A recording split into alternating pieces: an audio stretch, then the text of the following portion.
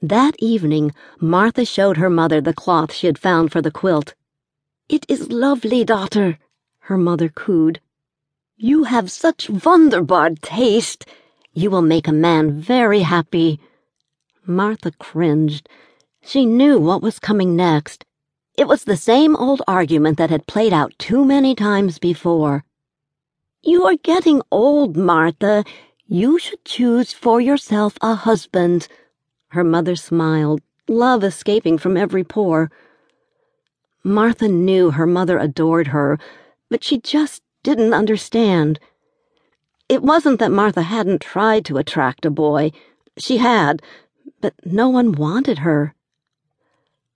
"Mom, we have spoken of this before. What man would have a woman such as me?" Martha held her hands out to her sides to draw attention to her girth. "I am not attractive to the boys in the community." "You are beautiful, Martha. You could lose a little weight, I will give you that. But a little effort is all you need." "I need to have peace from this subject," Martha retorted, anger slipping off her tongue. "You need to pray to God for forgiveness of your sins and to provide you a husband that you can rely on," her mother responded, frustration clear in her voice. "Mom, I have prayed. I will pray again if it makes you happy. But if it is God's will that I am a spinster, at least He has provided the means to survive it." Martha spoke with conviction. She had convinced herself that it was true. She would always be alone, but at least she wouldn't be destitute as well. Her mother shook her head. "You think you know so much, but you don't. Yes, you have means, but you need a man too. I know that there is such a man that has had his eye on you. You have not noticed a good-looking man showing you interest?" her mother questioned with a little sly smile on her face. "What man is this?" Martha demanded.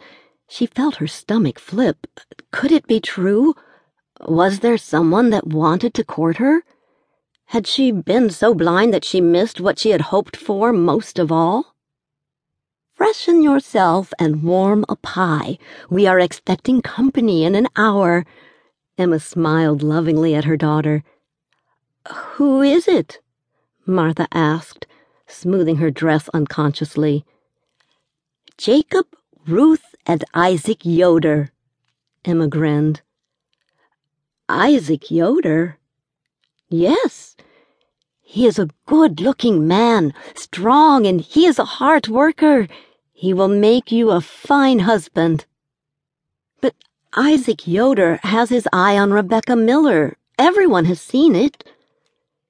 "His father stopped by earlier today with some milk from his cows. He asked about you and confided in me that Isaac has always liked you and speaks of you with great fondness." "That can't be right. Isaac and I barely speak to each other. We have no interest in each other. We aren't even friends." "Maybe that is why you never noticed him looking at you? His father assures me that he would like to court you. Now go and make yourself pretty and warm that pie," her mother insisted.